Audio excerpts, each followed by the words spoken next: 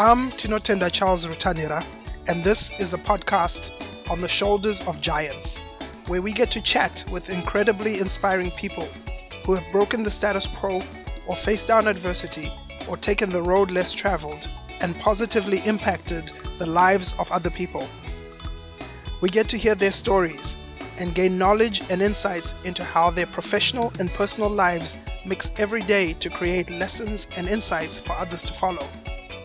Because the only way to really grow is by building on previous discoveries, and only then can we truly see further by standing on the shoulders of giants.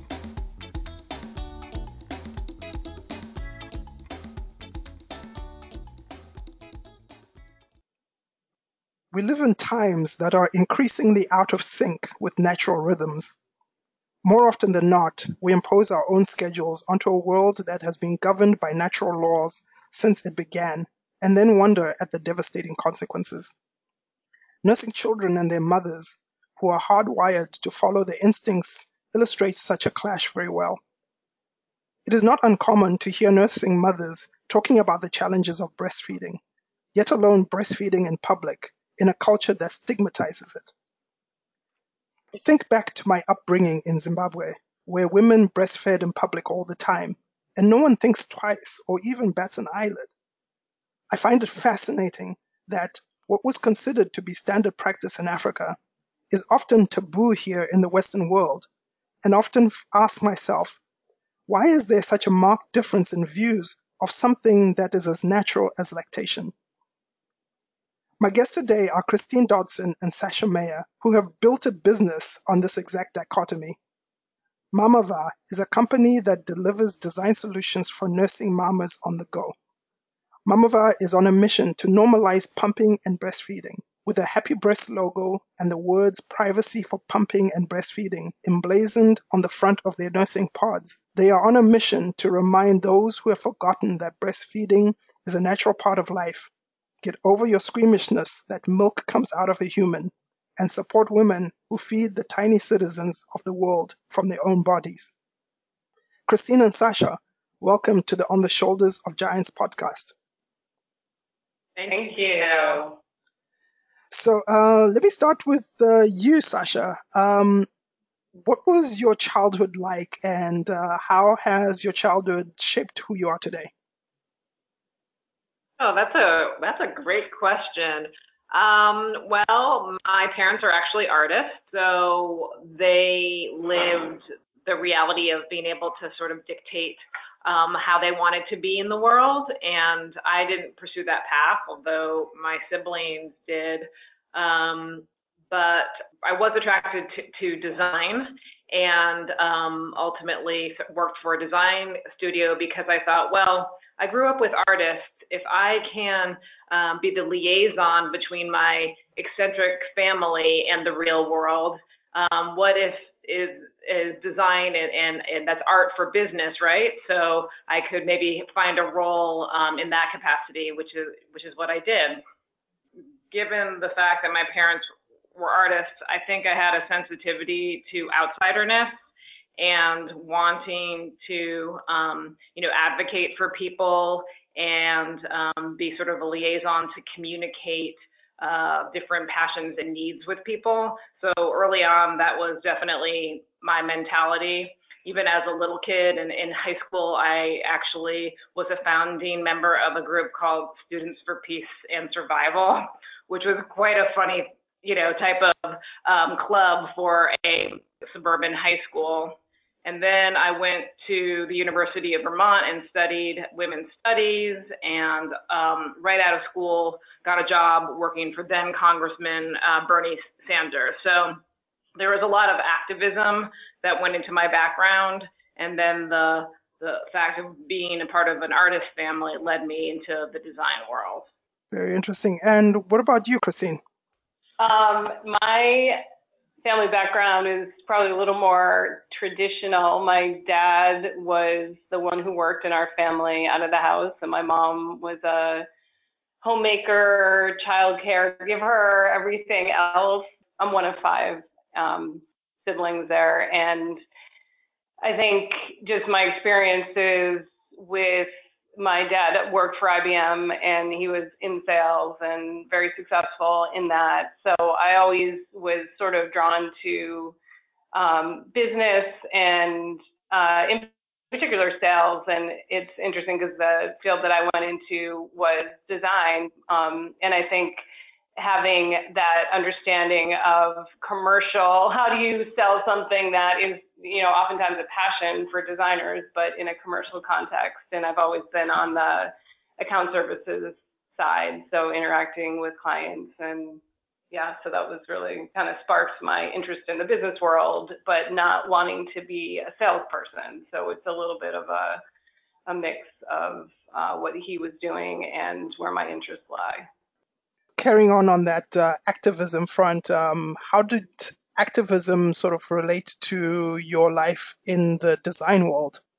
One of the things that the design studio at the time called JDK Design was great at was interpreting new ideas into popular culture. So we grew up with the Burton Snowboards company. So the design studio grew up at the same time that snowboards were sort of just being introduced to the mountains and maybe even not allowed on most of the mountains. The design studio was there designing graphics for boards, designing product and advertising. And we carried on in that way with other clients like Seventh Generation, another great Vermont company that was introducing environmentally friendly products into the mainstream. So I think we would consider both of those brands activist brands, and we had a strong orientation at the design studio at working with companies like that, which definitely fed into the idea for Mamava and what kind of brand we wanted it to be. That's interesting. And so, Christine, how did you get into the design world, and how do you see yourself as you've matured in that world, continuing to challenge the status quo? I think through the experiences in having taken that career path, we learn every day with our interactions with clients what it takes to connect with your audience and to have real empathy and insight into the challenges that they're facing and how your product or service solves that. So I think from a very much a business orientation, that was clear early on, and that's sort of, what I was learning in that role. And then that combined with being a working mother and being really one of the first in the studio, I think the very first, other than the owners, who had children, who had babies, trying to figure out for myself how to reconcile going back to work, but wanting to do what was best for my babies, which was continue breastfeeding. And it was really difficult. And, I think the connection I had with Sasha as a colleague, and she was doing the same thing a couple years later, and us living that, and then realizing that we actually had the tools, being in the design world and her specifically in brand strategy, to start to think about how we could solve that problem. Great. I guess you guys had the tools in more ways than one, right? Yes, exactly. But it wasn't until many years later. I mean, both of us were way beyond breastfeeding by the time we actualized this company, but that was probably for the best because we had other things, families, and our growing careers to focus on. So really, I think the timing was perfect. We were able to turn our attention to the need, and it didn't go away. It was no longer our need, but realizing every day we were reading articles about the challenges that other mothers who were going through it were having. Yeah, I think that's an important point, that I think there's something about the breastfeeding mom thinks, well, once I'm done with it, it's out of sight, out of mind. And for us, it was this dilemma that we saw our siblings, our friends still facing every day. Wait a minute, you're at work and you're pumping a storage closet. Oh, you went on this trip and you're in a restroom in the airport. So the need to act was sort of undeniable. And I think sometimes we call ourselves reluctant entrepreneurs in a to the degree, well, I guess if no one else is going to do it, we have to step forward. Right. So talk to me about that transition and how this idea, because I'm assuming at some point it crossed your minds and you maybe chatted about it. And how does that idea incubate and germinate into something that you actually start actively working on? I think as practical, business-minded people, it was with the passing of the Affordable Care Act. In that legislation, there's a mandate that employers with more than 50 employees have to provide break time and a place that is not a restroom for moms to pump.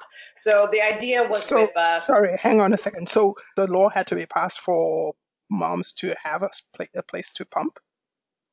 Essentially, yeah, there were state and municipal laws that did protect moms if they wanted to have the break time and a place that wasn't a restroom, but really not until the piece of legislation tied to the Affordable Care Act mandated that if you are an employer with more than 50 employees, you actually have to provide a space that isn't a restroom and the break time for moms to use breast pumps.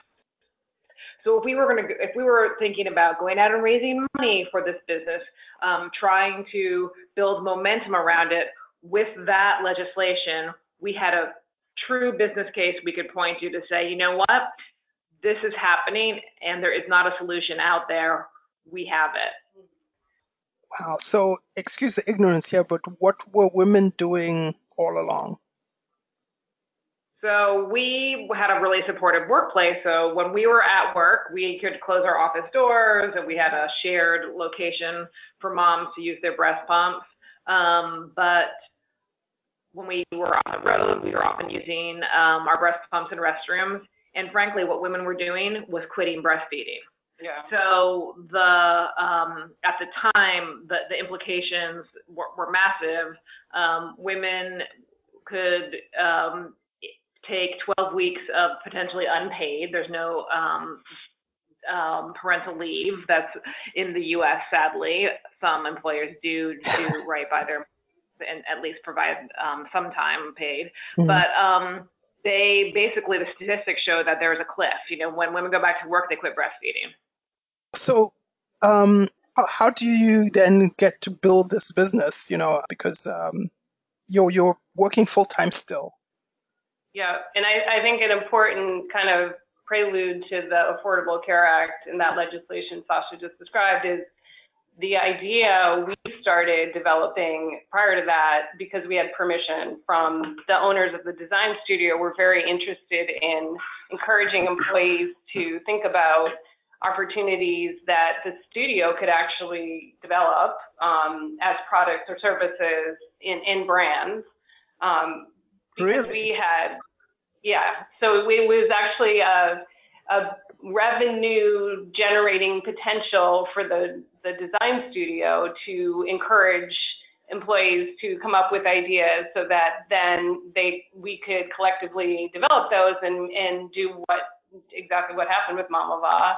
And there were two other initiatives that got traction during that time.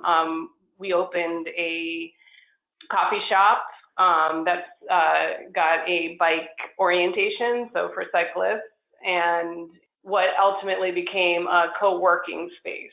So it wasn't just Sasha and I on the sidelines doing this. We had permission and we were given the support to do it during our normal workday. Yeah, so positively, we were intrapreneurs to the larger design studio, and beyond even being revenue generating, I think the solving big mission-oriented design problems was paramount to that initiative. Yeah. And you know, wonderfully, it's worked out.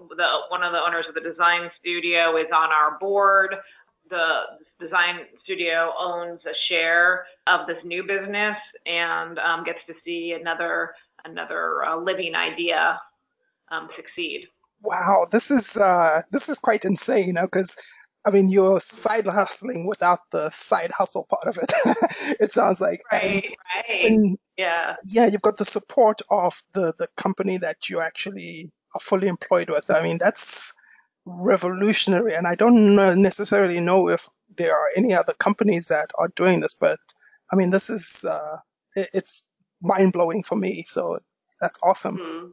So, I believe it's maybe 3M that also has this model where they would give, and a couple other larger tech companies, they would dedicate time every month or every week for employees to work on their special Skunk Works projects. Hmm. Whether they then get a larger ownership stake or that kind of thing is a little bit unclear, but it has been a model that, has been part of larger companies.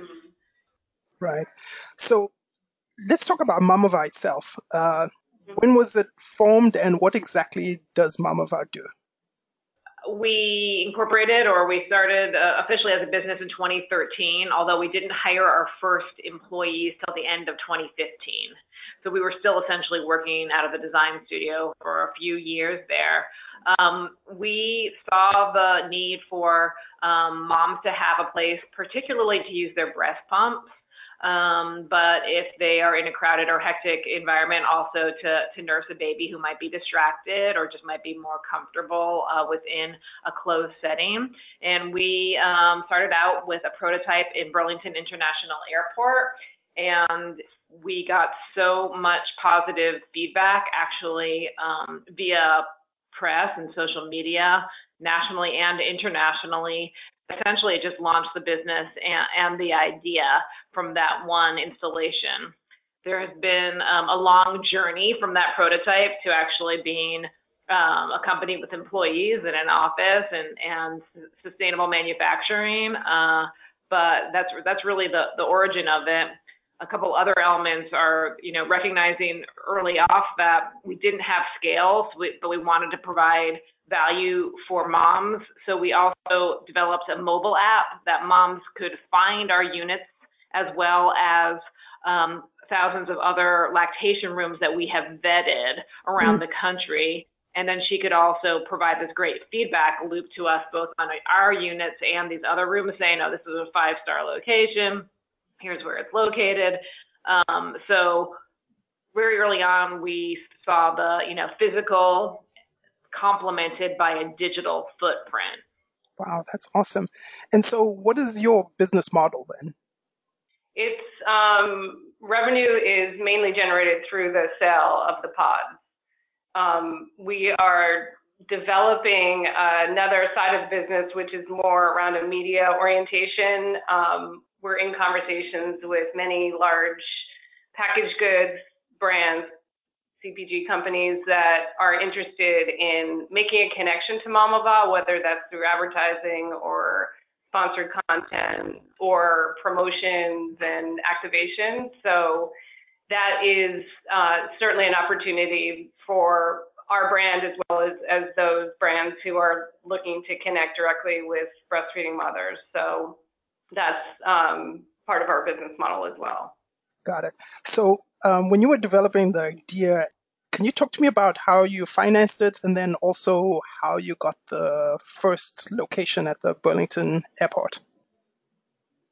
Sure. So the Burlington Airport is a wonderful Vermont story. We always say, there's 0 degrees of separation from people you need to connect with in Vermont. And yeah, the director of the airport, we call him, he's one of our fairy godfathers of Mamava. His name is Gene Richards, and he was a neighbor of Michael Jagger, who's the owner and creative director of the design studio. And he knew we were working on this. And also he had hearing from moms that they needed a lactation room at the airport. So he basically helped support both in the development, not financially, but he actually helped do a little prototyping work with us because he was a builder at one point. And then ultimately, when we did have the design that you see now, just said on a handshake, here, you can have this location, let my airport be the first one. Wow. And so how did you finance creating these pods? This is more than just spreading the gospel about normalizing breastfeeding. You're actually building a product-based company and have to figure out the architecture, the designs of the pods, the materials that you're going to use for the pods, find manufacturers, and prototype, etc. This must have costed some money. Hmm.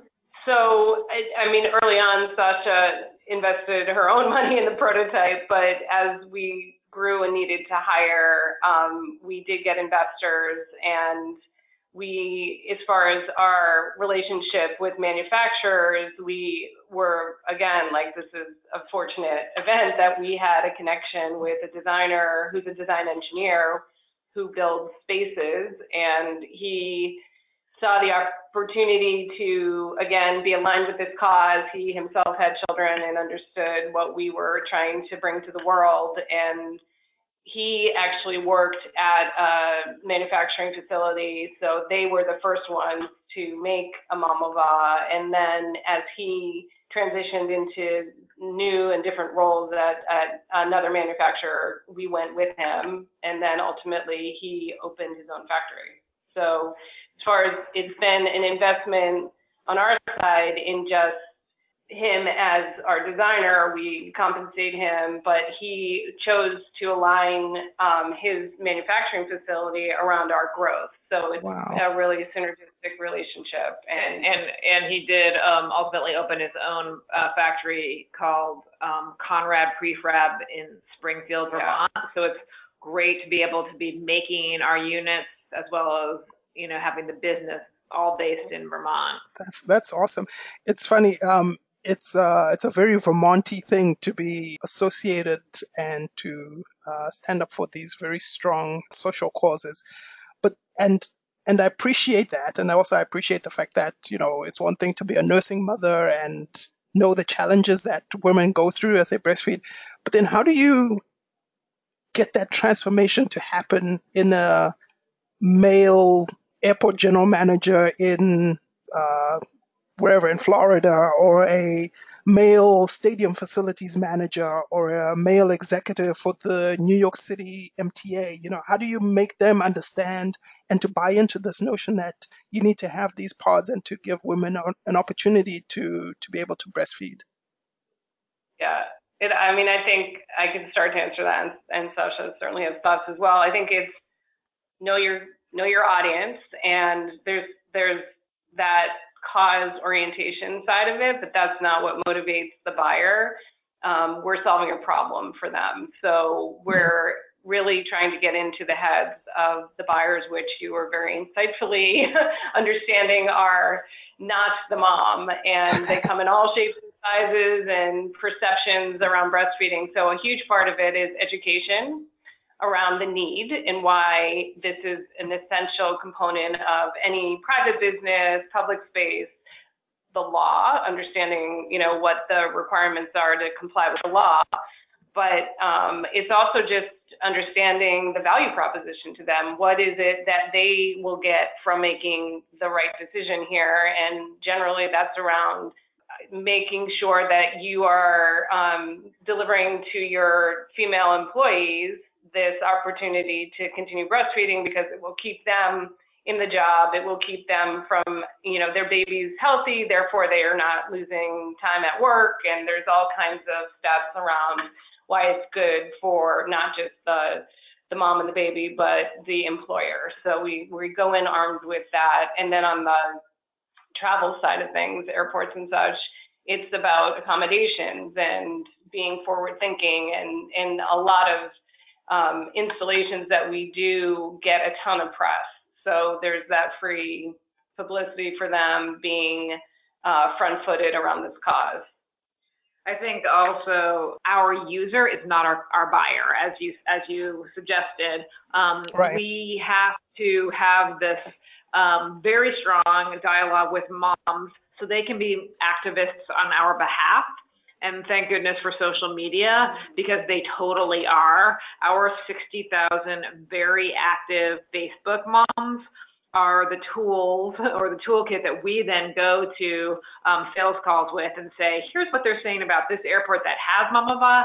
Here's what they're saying about this airport, yours, that doesn't. And allow them to be really the drivers behind the demand. And we're always trolling too. It happens outside our universe, like the Amtrak moms who protested to have spaces in Amtrak stations.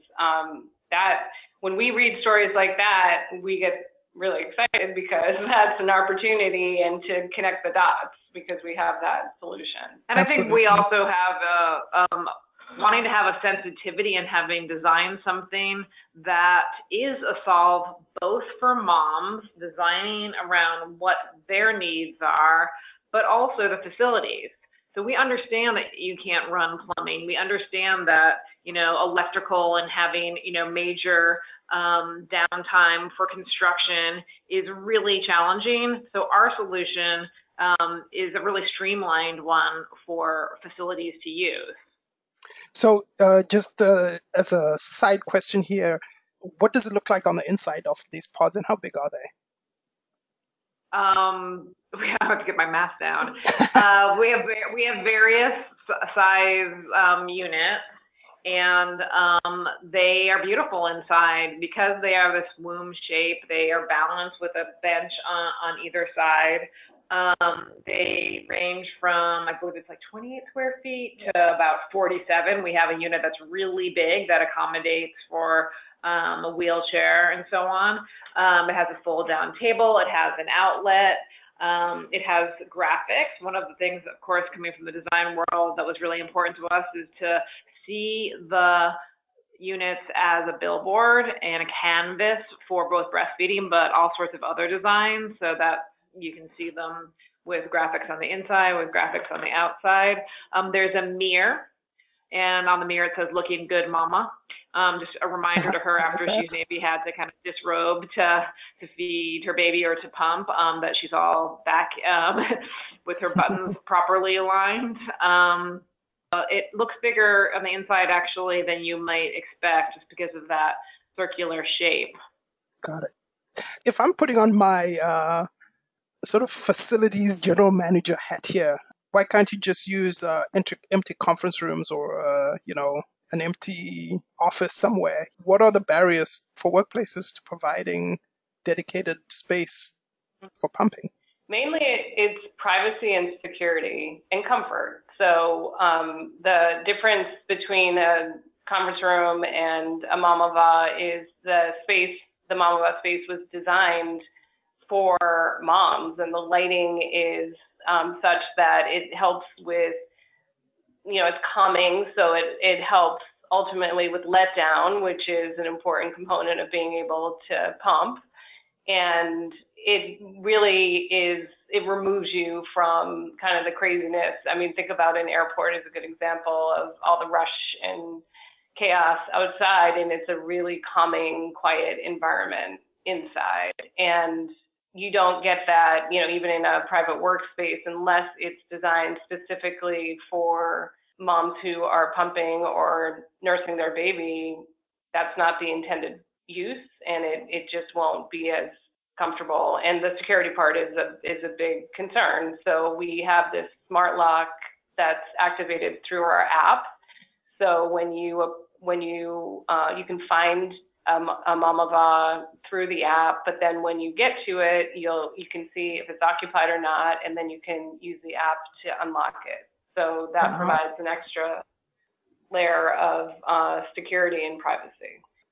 In the context of private businesses, the occupying of a conference room or the HR person who's giving their office away, that can, wear thin after a while and create, conflict and tension where none is really deserved or should be there. Yeah, that makes sense. So I actually did a bit of research on this. With infant breastfeeding rates on the rise in the US, is there still a need for all of this? Yeah, because there's more of a need, which is great. So we feel, one, that hopefully we're part of that trend by celebrating and supporting moms. More women are initiating, but the fact is that many women are going back to work. Many women choose to go back to work or also have to financially. And in order for them to continue breastfeeding, they have to pump. And pumping is not something that you can do comfortably and effectively as far as, having the physiology work to make milk for your baby, attached to an apparatus that needs to be plugged into an outlet, without some privacy and a designated spot to do it. So in fact, the increasing rates of breastfeeding are one of the many bits of wind in our sails for making the company work. Okay. So why hasn't American culture caught up with the idea that breastfeeding is as natural as eating or walking? Or maybe the question should be, why has American culture progressed so much that it turns its nose to breastfeeding? I mean, it goes back to the fact that there is no paid parental leave in this country and that women are going back to work so soon. Because breastfeeding, as I said, is one thing, and pumping is just a whole nother sort of physiological response even. Yeah, and I think that, and also the formula. So I think there's trends that happen over time, and there was certainly a huge number of years, not that long ago, where it was in vogue to give your baby a bottle, and it wasn't about breastfeeding. So I think, and sadly, a lot of that was supported by formula companies and getting into hospitals and the minds of moms that it was, for whatever reason, not thought or understood that breastfeeding was better for yourself and your baby. So I think because of those shifting trends, now we look at it today, it seems like a no-brainer. I think, as you said, the numbers are increasing, but it's been a long battle to get, I think, just general awareness of the health benefits of breastfeeding. So, and understanding this education side of it, as Sasha was saying, the legislation isn't there or hasn't been there to support working moms, which is really our angle. It's about moms on the go, but our experience was as working moms. And I think there's always still a misperception that we're trying to tell moms that they have to go somewhere private or closed off to breastfeed, and that's not at all what we believe. We believe that moms need to have options to do it, whether they want to breastfeed in public or if they themselves want that privacy or their baby needs that privacy. So I think it's interesting. I think it's very culturally, we haven't caught up to the idea that, yes, it's natural, yes, it's the best thing, but how do we make it possible? And that's what we're trying, that's what we're trying to solve for, is how do you make it possible? The other thing in American culture that's a key trend is the transient nature of families splitting up. So one of the things that is a fact is that the art of breastfeeding has often been lost when the new mother moves away from the grandmother, and that's across cultures actually, and contributed a lot to the development of the formula industry in this country. Actually, formula was about saving lives. It truly was at a certain point, and then it became this commercial entity, but it was because people migrated or immigrated to this country and then didn't have the context or the knowledge passed down by their mother. So that's definitely something that's, I think, a bit uniquely American as well. And then, of course, the fact that everything in America should be sold, commercialized was a big part of that trend. Yeah. So, Sasha, this is a question for you.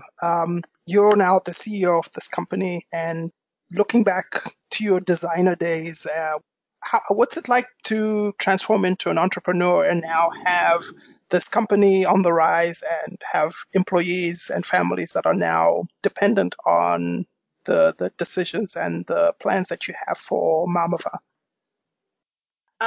So just for a bit of clarification, in the design studio, I was a brand strategist, but I worked closely with the design and I think I was a creative contributor.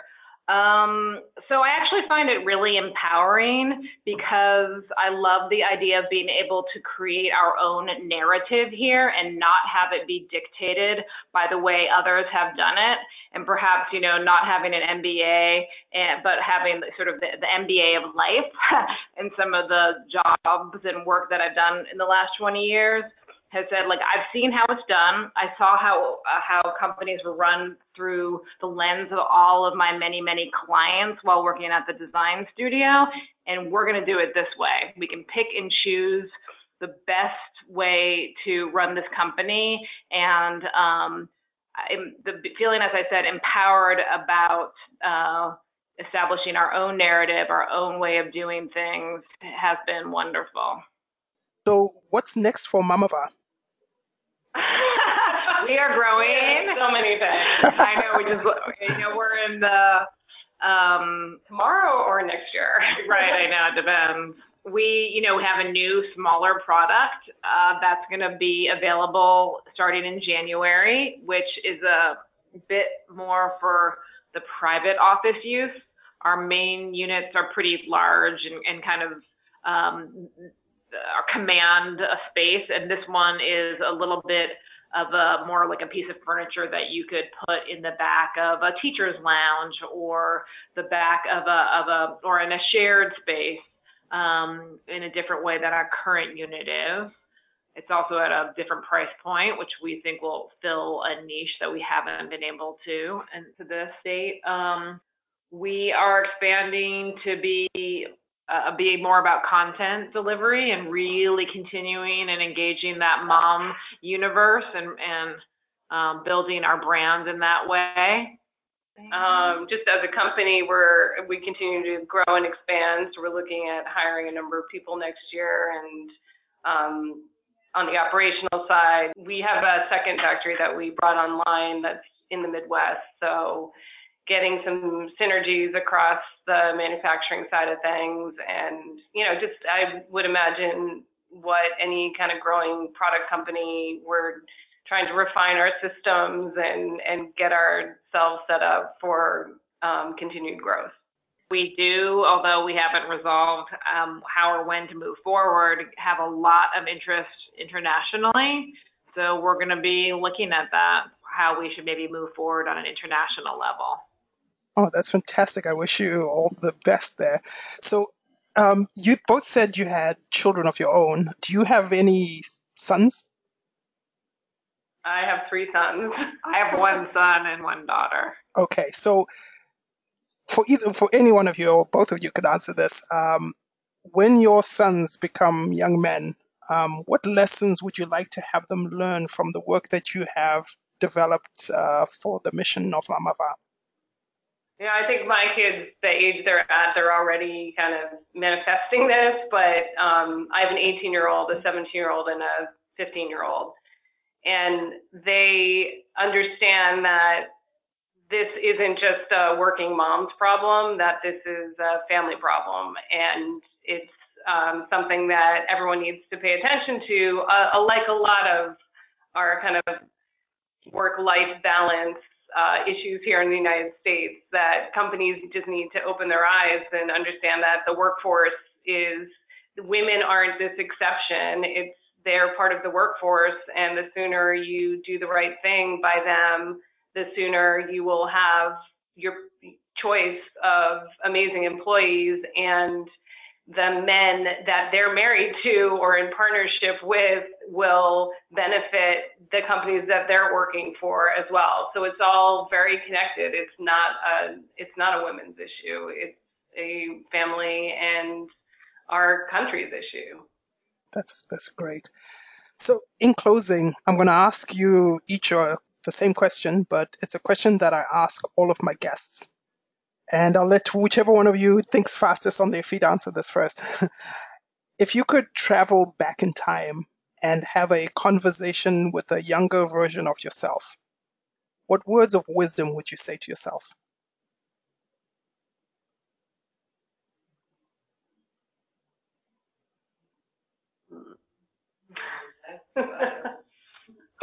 That is so hard. I would just say and I'm going to think about if I was saying it to someone else who's younger, because I kind of feel like we're doing it, but find something you're passionate about and that you have a connection to, and the rest takes care of itself.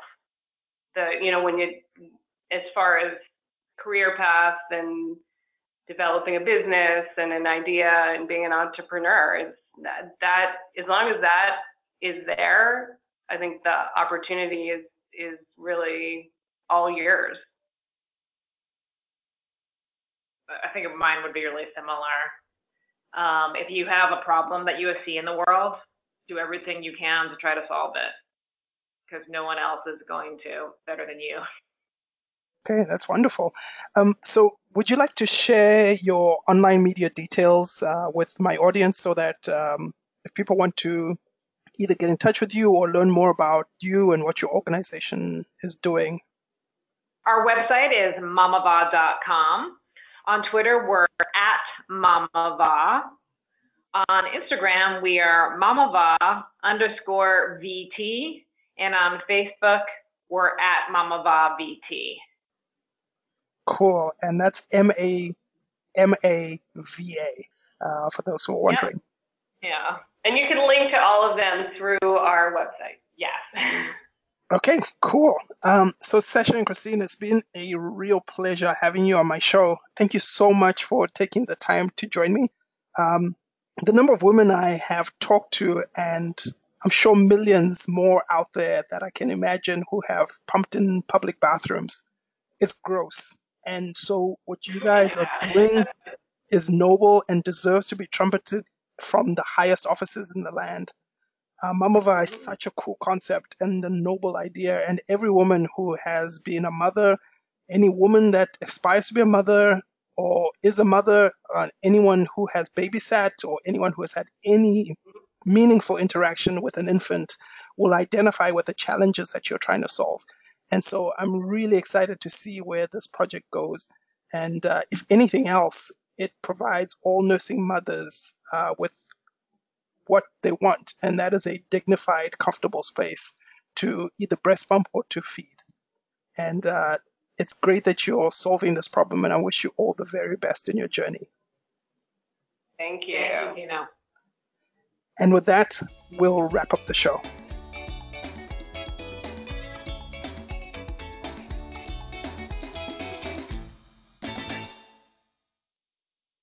Next time on the podcast On the Shoulders of Giants, I talk to one of the coolest and youngest entrepreneurs in the Vermont tech space. Marguerite Dibble is the president and CEO of Game Theory, a company of designers, developers, and problem solvers who build game-powered solutions to tackle real-world problems. Marguerite founded Game Theory as a junior at Champlain College, right here in Burlington, Vermont, just 6 years ago. Everything we could have possibly asked to happen for that game that we made happened. It was a best case scenario. And yet still, even in a best case scenario, the profits were just not sustainable. They just weren't enough. And so that led to a point where I really had to look at it and I really had to think about what I wanted to do. And for me, when you're doing a business or when you're living your life, it's really just about being honest with yourself about what your goals are. What do you want to achieve? And for me, I love making video games, but my main goal was to have a business that I felt like I could grow and that I could thrive with. And for me, having that unpredictable stream of making whatever games I wanted and seeing how they did, that didn't fit that goal for me. So what I did was I sort of looked at where we were, and I realized that when I went and talked to people about video games who didn't make video games, they would get so excited. They would just light up. They'd be like, oh my God, you make video games? That's so cool.